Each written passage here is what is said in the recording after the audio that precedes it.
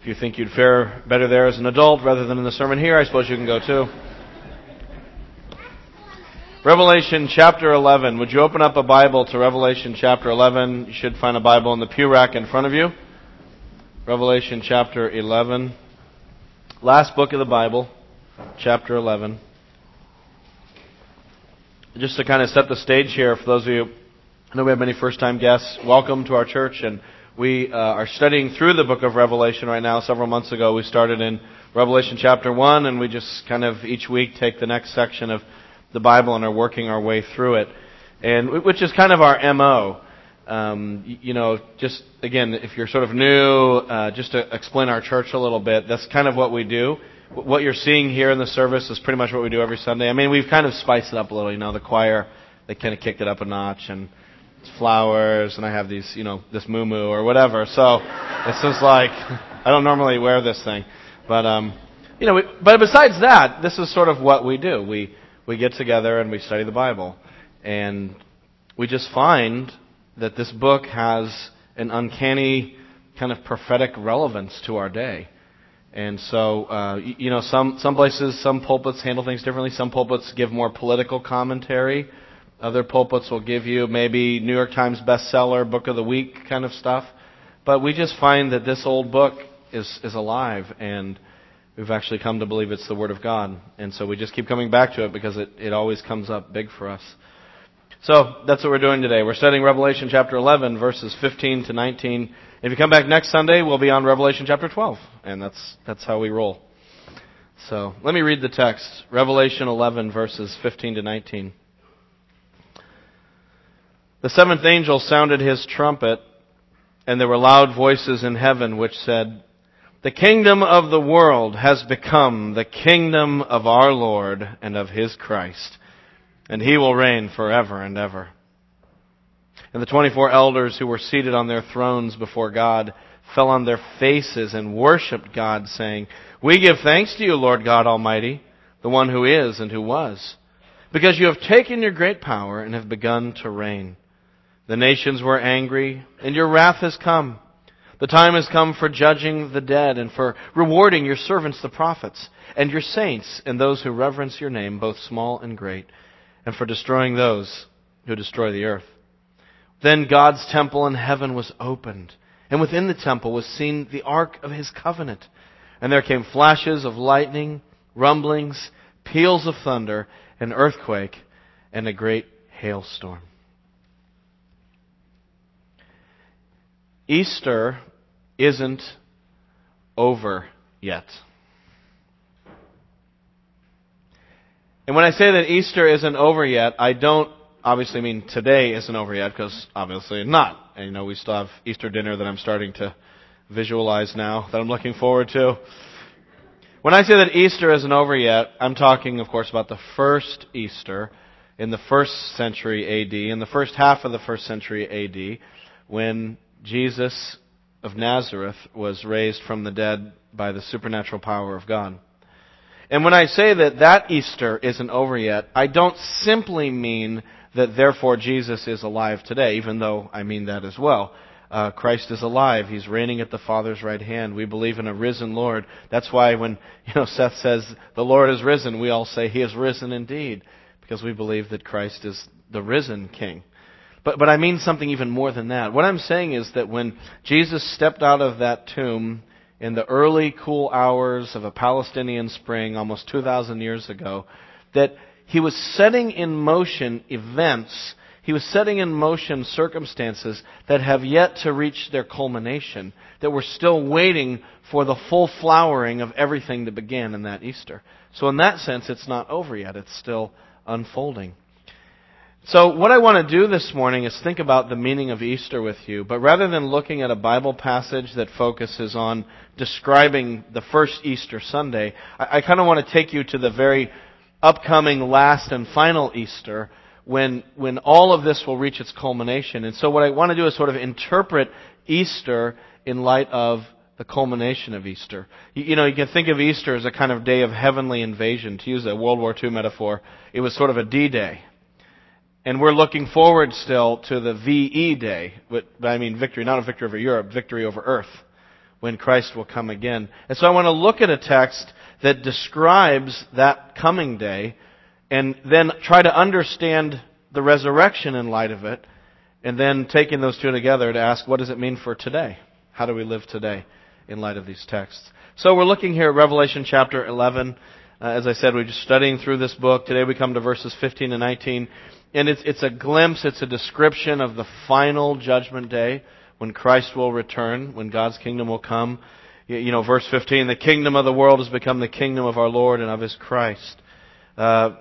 Verse 17, you've taken your great power and have begun to reign. Verse 18, your wrath has come. The time for judging the dead is upon us. All of these are events, descriptions of the final day when Christ comes again. And so you have here this final picture. And I think the verse that resonates with me, the verse that I just couldn't stop pondering as I was thinking about this, was that declaration there in verse 15, where loud voices in heaven said, the kingdom of the world has become the kingdom of our Lord and of His Christ, and He will reign forever and ever. I'll tell you, I'm resisting the urge to break out in Handel's Messiah here, and just start singing that part. But out of respect for Handel's work, I won't ruin it by attempting to sing what's in my heart right now. So this great day is coming when the kingdom of the world will be replaced, supplanted, done away with, and instead the kingdom of God will come in its fullness. What does that mean? What does all that look like? Well, let's just take that first phrase there. The kingdom of the world. Let's start with that. What is the kingdom of the world? That's kind of a funny phrase. It's not really the way we talk about the world today. I mean, the world has many nations, it has many countries, kingdoms, democracies, parliaments, dictatorships. Is this talking about one geopolitical nation? I don't think so. Because I think there are many countries in the world, but it's talking about something deeper, more systemic. It's sort of more, rather than a political designation, it's kind of a spiritual designation for the human race that certainly manifests itself in part in political ways in countries and cultures, but it's deeper than that. It's talking about sort of the spiritual disposition of our world. So it's not so much a place as it is a kind of posture, a way that we stand toward God. And it's clear from this text that the kingdom of the world is kind of a negative description, that the world stands in hostility toward God, that essentially the kingdom of the world means that it's the world saying, we're the kings, and God is not king. It's the world saying to God, no, we don't need to do it your way. We don't need you. In fact, we don't even know if we believe in you. We're going to do it our way, on our terms, on our structure and our beliefs. We're going to make it up as we go. It's the world living in autonomy toward God. And so it's portrayed as a negative, hostile opposition to God. Put simply, the kingdom of the world is when the people of the world think that they're all kings and queens, which we do, in the way we live. The kingdom of the world was founded a long, long time ago in a garden far, far away. When Adam and Eve were placed in the Garden of Eden, God put them in this beautiful environment. He said, have at it, enjoy it, multiply, take over, spread out the garden, rule over this creation that I've given you. And I'll be your God and you'll be my people. And there was this love and trust between God and people. God only put one thing off limits in that whole garden. Do you remember the story? He said, there's this one tree over here. Don't touch that tree. It's the tree of the knowledge of good and evil. And what essentially God was doing was drawing a line in the sand to remind them that they were still the creation and He was the creator, that He's still king. And it was a way of showing their honor for God by acknowledging His authority and His royal sovereignty and royal prerogative. And so when the serpent came to entice Adam and Eve, what was his sales pitch? What did he say to entice them? Was it, hey, look at this fruit. It looks really juicy. I bet you're thirsty, aren't you? Are you thirsty? Look how juicy the fruit is. I mean, that wasn't it. It was, if you eat this, you'll become what? Like God. It was an allurement to throw off creatureliness and to put on the royal robes of godhood and to say, we will do it ourselves. I will determine for myself what is right and wrong, what is good and evil, what is true and false. I'll take on the prerogatives of God.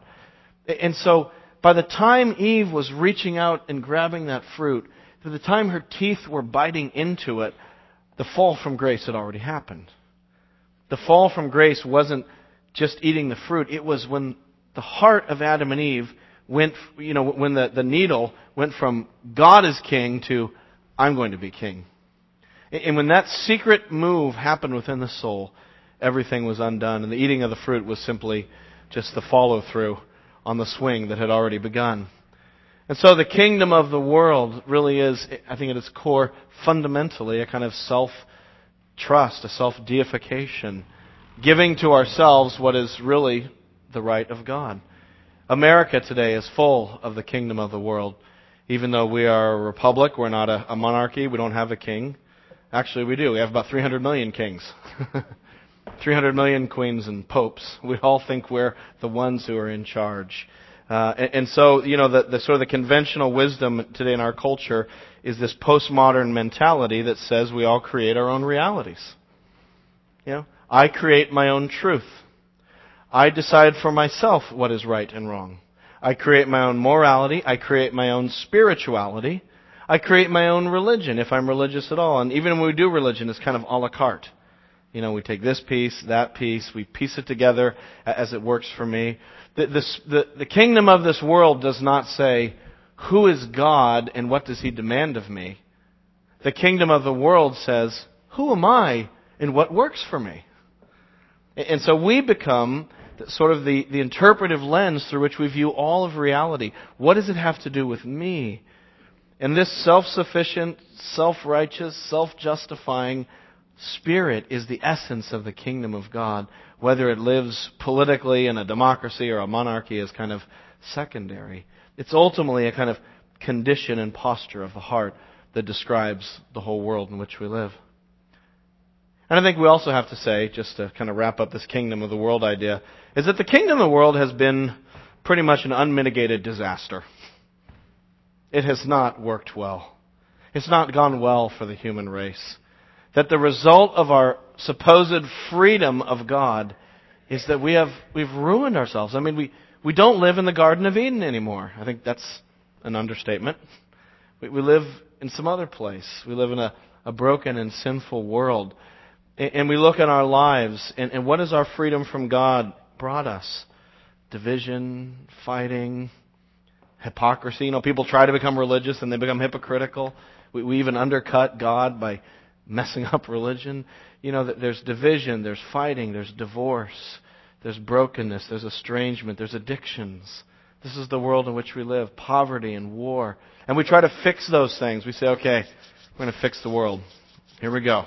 We need better health care. We need to cut the taxes. We need more education. And we come up with social programs, all of which may have or may not have varying degrees of success. But they're kind of, all those things are kind of like trying to treat cancer with a Band-Aid. With it's like you have stage 4 cancer, here's a Flintstone vitamin. It just doesn't work. There's something so deep in us. It's our hearts that are ultimately the problem. And so while those things may have merit, Congress has yet to pass legislation that can change my heart and can put to death the self-drivenness that I find in myself when I'm truly honest. So the kingdom of the world is deep. It's my fundamental orientation. And it's been a disaster for humanity. We think sometimes we have this sort of fantasy that the world is improving because, we have iPhones or something like that. Look at our technology. We have MRIs and hospitals and antibiotics. And aren't these great things? And they are. God has given us creativity. When God put Adam and Eve in the Garden of Eden and said, fill the earth and subdue it, what He was saying was, just use these God-given powers to move out into the world and discover these things. God created us to be creative, investigative, scientific, entrepreneurial kinds of beings. But the problem is that creative side of us is undercut by this character flaw that we have of autonomy from God. And so even though we've advanced technologically, the human race is exactly where it is spiritually and morally as it was 500 years ago and 5,000 years ago. We haven't evolved for the better morally. Look at the 20th century. Easily the most bloody, violent, barbaric, genocidal century in the history of the human race to date. Where is our moral and spiritual evolution to match our technological evolution? And so God has set a date when He is bringing this failed project of self-autonomy to an end. He's coming to bring it to an end, when the kingdom of this world will be overthrown at last and replaced with the kingdom of God. Look again at verse 15. The kingdom of the world has become the kingdom of our Lord and of His Christ. Okay, so what's the kingdom of God? What's that? Kingdom of the world is where we are the kings. The kingdom of God then is the opposite. It's where God is the king. It's where the people in the kingdom look upward instead of inward, and they say, that is the Lord. We will love Him. We will serve Him. We will fellowship with Him. We will know Him. We will serve and obey Him, and we'll live for God. That our life comes from a life-giving relationship with who God is. That's the kingdom of God. And it's a wonderful thing. You know, the kingdom of God then is God's reign and rule in the cosmos. It raises a question, are we saying then that God is not the king right now, that He'll only become the king then? Of course not. God is the king right now. He's always the king, always has been the king. The difference is right now God's kingdom is being opposed. The point is when He comes again, opposition will be exterminated and God will be king overall. So He is king, but right now we don't necessarily feel and experience the totality of His kingdom on this earth. But the promise we find in Scripture is that someday Christ is coming again, and once again there will be Eden, except on steroids, and gone cosmic, not just some little garden someplace. The kingdom of God, where God reigns, and injustice, evil, sin, death, sickness are no more, because God once again lives with His people, and they once again have access to the tree of life. This is the vision that God's given us. And it comes in the Old Testament. You know, just as the kingdom of God started in the Garden of Eden way back then, you look in the Old Testament, you begin to find pictures, promises, prophecies of the coming kingdom of God as well. And what's interesting is as you move through the Old Testament, this sort of fuzzy glimpse of the coming kingdom of God kind of moves toward us, and it becomes more and more crisp and distinct. We learn more about it as we get closer and closer to the time of Jesus. And as we do so, one of the things that emerges is there's this figure in the coming kingdom of God visions who is this interesting king figure who's kind of a human, but he's also divine. He has human characteristics and God characteristics. And as we get closer and closer and understand more about this coming kingdom of God, you find that God's kingdom is not just going to come in kind of an amorphous New Age sort of way, but that it's focused on a person. This person in the Old Testament is sometimes called the Son of David or the Christ or the Servant or the Messiah. It has different names and titles. But you see that God's kingdom is focused on a person. That's why it says here in Revelation 11, this is very Old Testament, the kingdom of the world has become the kingdom of who? Our Lord and of His Christ. The word Christ is just the Greek word for anointed one. Messiah is the Greek word, or the Hebrew word for anointed one. So Messiah and Christ mean the same thing. Jesus Christ, Jesus Messiah means Jesus the anointed one, the anointed king. And so there's all these texts. Boy, we could spend a whole morning here just looking at Old Testament texts that describe this coming kingdom. But like I said, I'm having a personal vision of Ham right now. So let's move ahead. And I just want to show you one Old Testament vision of the coming kingdom of God, just to illustrate what I'm talking about. So put a bookmark here in Revelation. And turn back to the book of Daniel, chapter 7. It's on page 882 in the Pew Bible, 882. Daniel 7, verse 13. Here's one, for instance, of this vision of the coming kingdom of God led by God's king. Verse 13 of Daniel chapter 7, page 882. Daniel says, "In my vision at night I looked, and there before me was one like a Son of Man, coming with the clouds of heaven. He approached the Ancient of Days and was led into His presence. He was given authority, glory, and sovereign power. All peoples, nations, and men of every language worshipped Him. His dominion is an everlasting dominion that will not pass away, and His kingdom is one that will never be destroyed. Or as it says in Revelation, He will reign forever and ever. So isn't this an interesting person? He's human, He's a son of man, but He's also got godlike characteristics. He comes into God's presence on a cloud. He has all authority over the world. He has an eternal kingdom. And most of all, it says right there in verse 14, He will be worshipped. Not just respected or looked up to or obeyed, but worshipped as God Himself is worshipped. And really, that's, I think, the heart of the kingdom of God. If you had to, again, try to put your finger on it, the kingdom of the world is marked by a lack of worship and honor and glory to God and to His Son. The kingdom of God is the one where praise lives for who God is.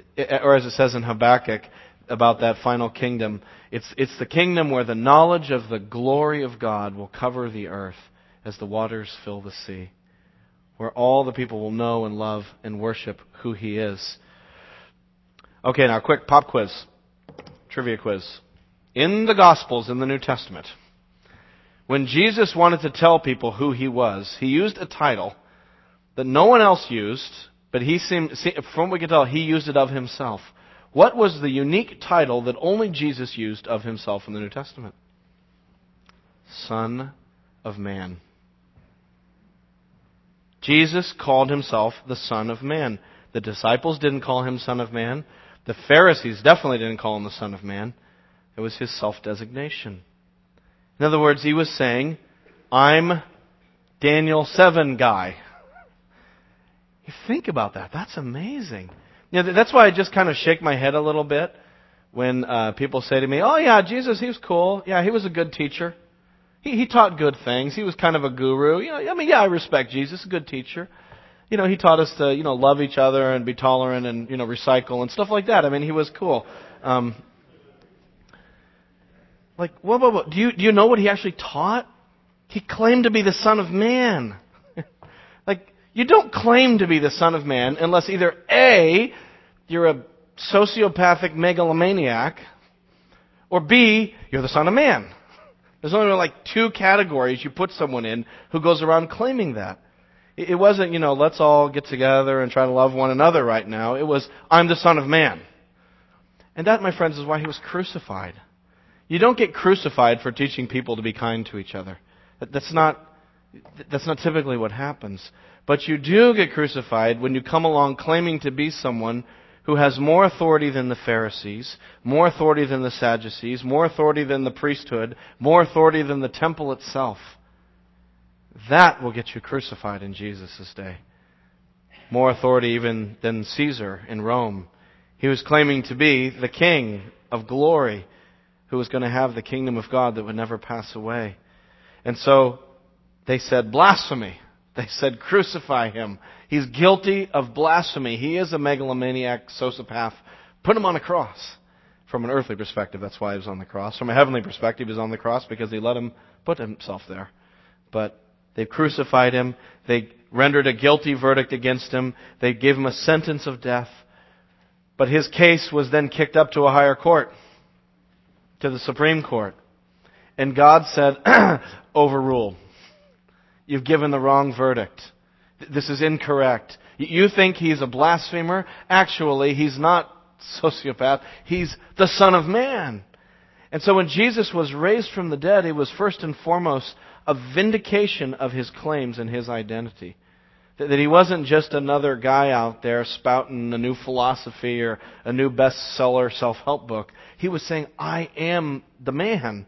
And He was raised from the dead. And so His resurrection is the vindication of His message and His claims to be the Son of God and the Son of Man.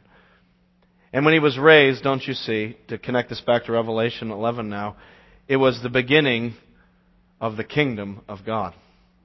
That as He ascended to the Father's right hand and was seated next to the Father, it was His sort of universal coronation. He was placed on the throne, and that's where He is today. And now we're just waiting for the final day when the King returns to settle all accounts. So the resurrection was the beginning of this kingdom that we're reading about, going back to Revelation chapter 11. This was the beginning of it all. And it vindicated Christ as Lord and King. That's why the resurrection is so central to the Christian faith. I mean, either if Christ is raised, then He's Lord. If not, the whole thing is kind of silly, really. Think about it. But when He comes on that day, His kingdom will be established. The kingdom of the world will pass away, and it will become the kingdom of our Lord and of His Christ. Look what else happens there. Go back to Revelation 11, verse 17. He will take His great power and begin to reign. Verse 18. The nations were angry, but your wrath has come.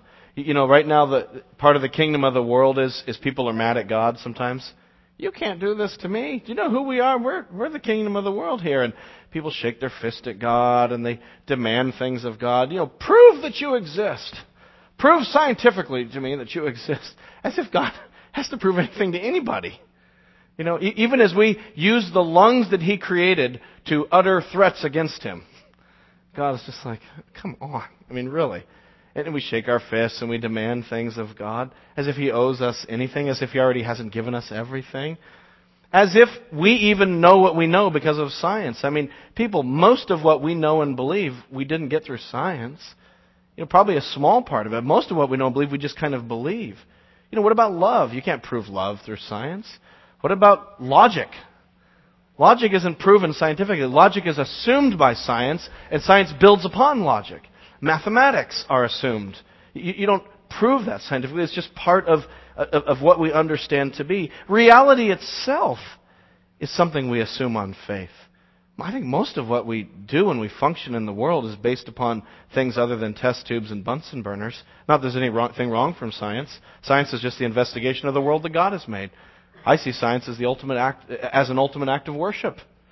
To glorify God by studying His universe and saying, wow, what an awesome world you made, God.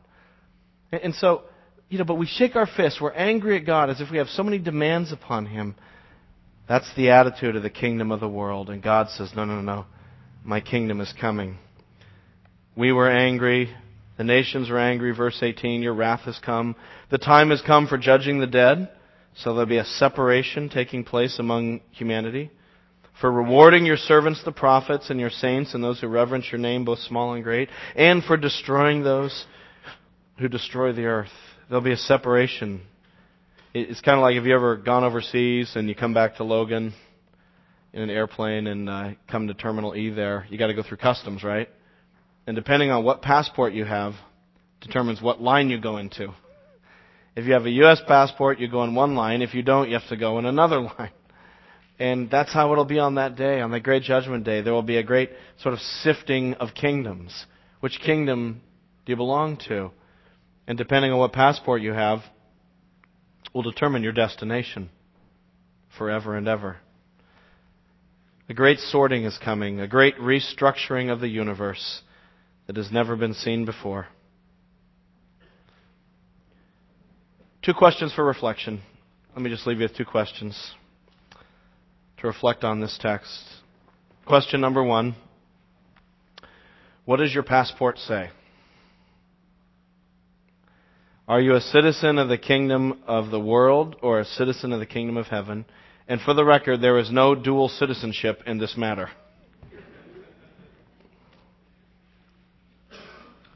Am I fundamentally autonomous in my understanding of the world, reality, morality, all these things that we've talked about? Do I really believe that it is my judgment and my reason that is the final say? Or am I a citizen of the kingdom of God where God has the authority and the glory and the worship, and God has called me out of my small little mental world into His great world that He has created, onto an adventure that will blow my mind, so to speak? Am I part of His kingdom? Or look at verse 18. Would I say of myself that I am truly a servant of God? Would I say of myself, verse 18, that I am a saint?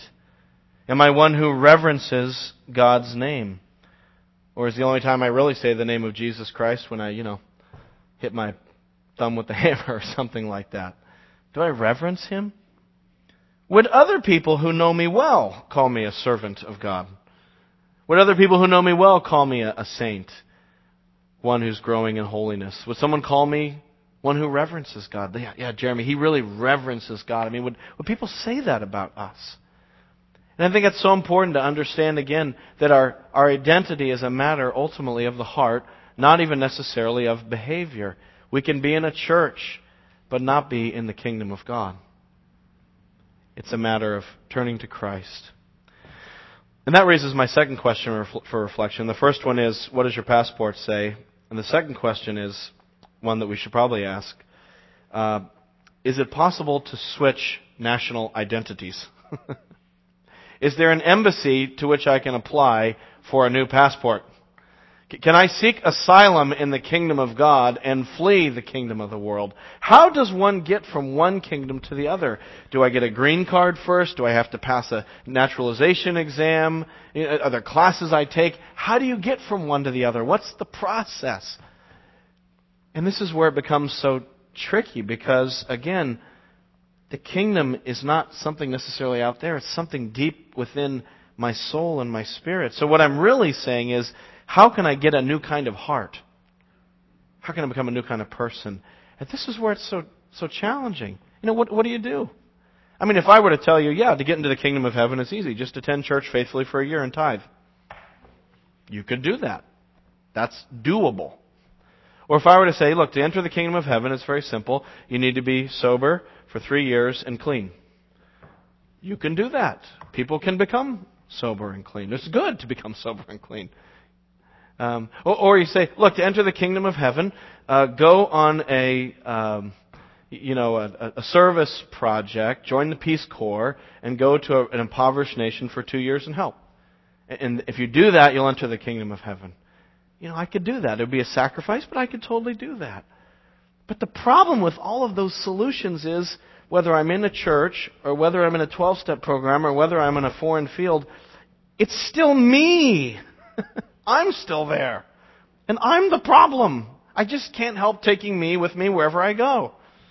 I am who I am. And the selfishness and the pride and the self-justification and the rationalizations are just so deep. And even when I go out and do those do-gooder things, my pride is just welling up in me. Look what I've done. Look what I've accomplished. I was in this country for 2 years. I mean, I can't escape me. So what I need is not a different task. I need a new heart. I need a resequencing of the DNA of my soul, or however that would happen. I don't know how to do that. I don't know if it can be done. Well, with humanity, this is impossible. But with God, all things are possible. And that's why I say Easter isn't over yet. Because the power that raised Christ from the dead, the supernatural power, not human strategies, but the supernatural power of God that did the miracle of Jesus' resurrection is still available today to change our lives. Jesus Christ was crucified, His blood was shed, and it was shed to forgive my sins and our sins. When Jesus died on the cross, He was dying as a substitute. He was taking the punishment and the penal consequences of sin that I deserved so that I could be forgiven. And when He rose from the dead, He was showing His divine power, that God can do anything. And so that's the great news. That there's nobody here today who is so tainted, so soiled, so ruined by bad choices and sin. There's no one so ruined that Christ can't wash you clean. There's nobody here who is so wrapped up in their problems and addictions and habits and junk. There's no one so trapped in that Christ can't set you free, just as the tomb was rolled away and Christ came out. God can set you free from that. There's no one here who's so old, so far down the path, so set in their ways, that God can't yank you out and in a moment put you on a completely new footing, on a new path. I don't care if you're 60, 70, 80, 90. It's not about age. It's about our hearts. And God is not bound by time. He can change a heart in a moment. The good news of Easter is that God can change people and save us from what we can't save ourselves from. which is why Jesus came, to save a people off the trash heap of sin. Before we're burned and thrown away, He came to save a people. That day is coming. There is a final judgment coming. But praise God, it's not here yet. I mean, I wish it was here in some ways, but in some ways I'm glad it's not, because there's still time. Whoever calls on the name of the Lord will be saved, is what the Scripture says. Because people, thank God, Easter isn't over yet. Let's pray.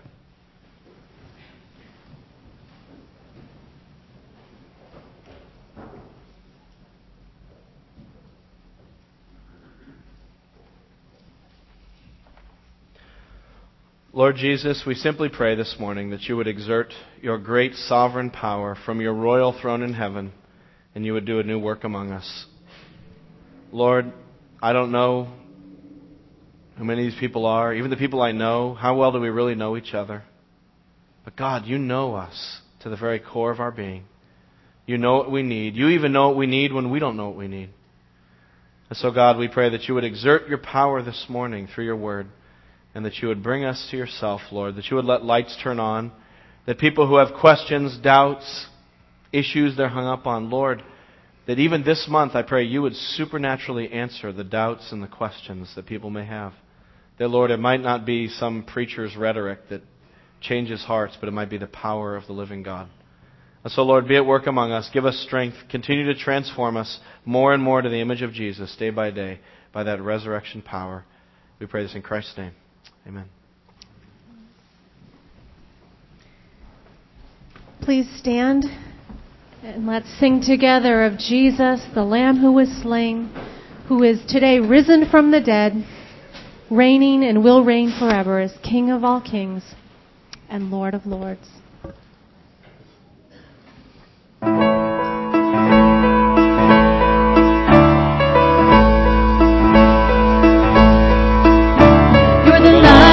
Judah, the Lamb who was slain, you ascended to heaven and evermore will reign.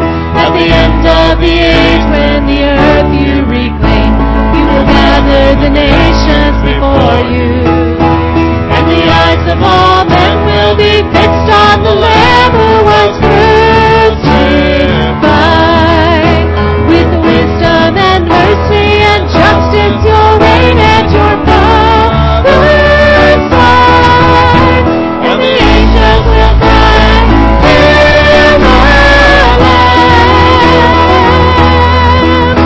who is slain for the world, who is born.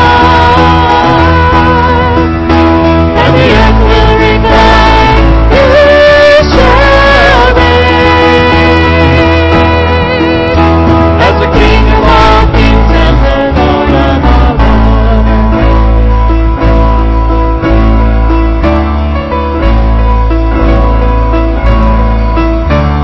Shield in our hand and a sword at our side. There's a fire in our spirits that cannot be denied. 'Cause the Father has told us for these you have died. For the nations to gather before you, and the ears of all men need to hear of the Lamb who was crucified, who was laid in the grave yet was raised up to reign, and He's and the angels will cry, Hail the Lamb, who is slain for the world, who is born. And the earth will reply, You shall reign as the King of all kings and the Lord of all lords.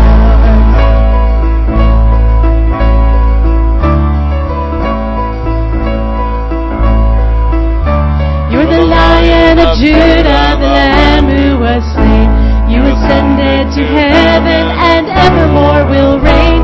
At the end of the age, when the earth you reclaim, you will gather the nations before you, and the eyes of all men will be fixed on the Lamb who was crucified. With wisdom and mercy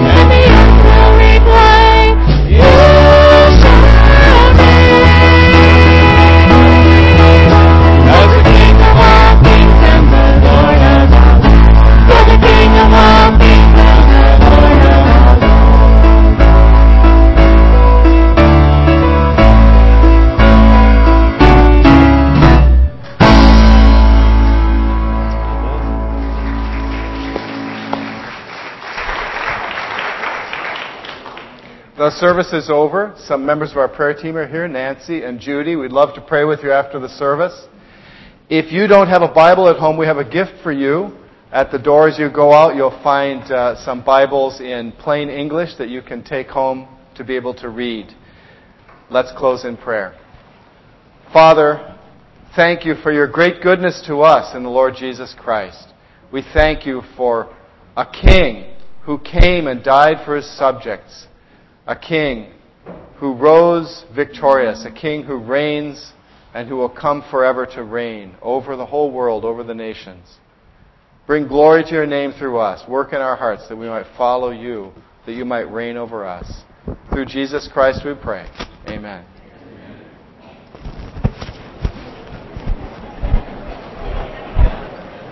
Doug.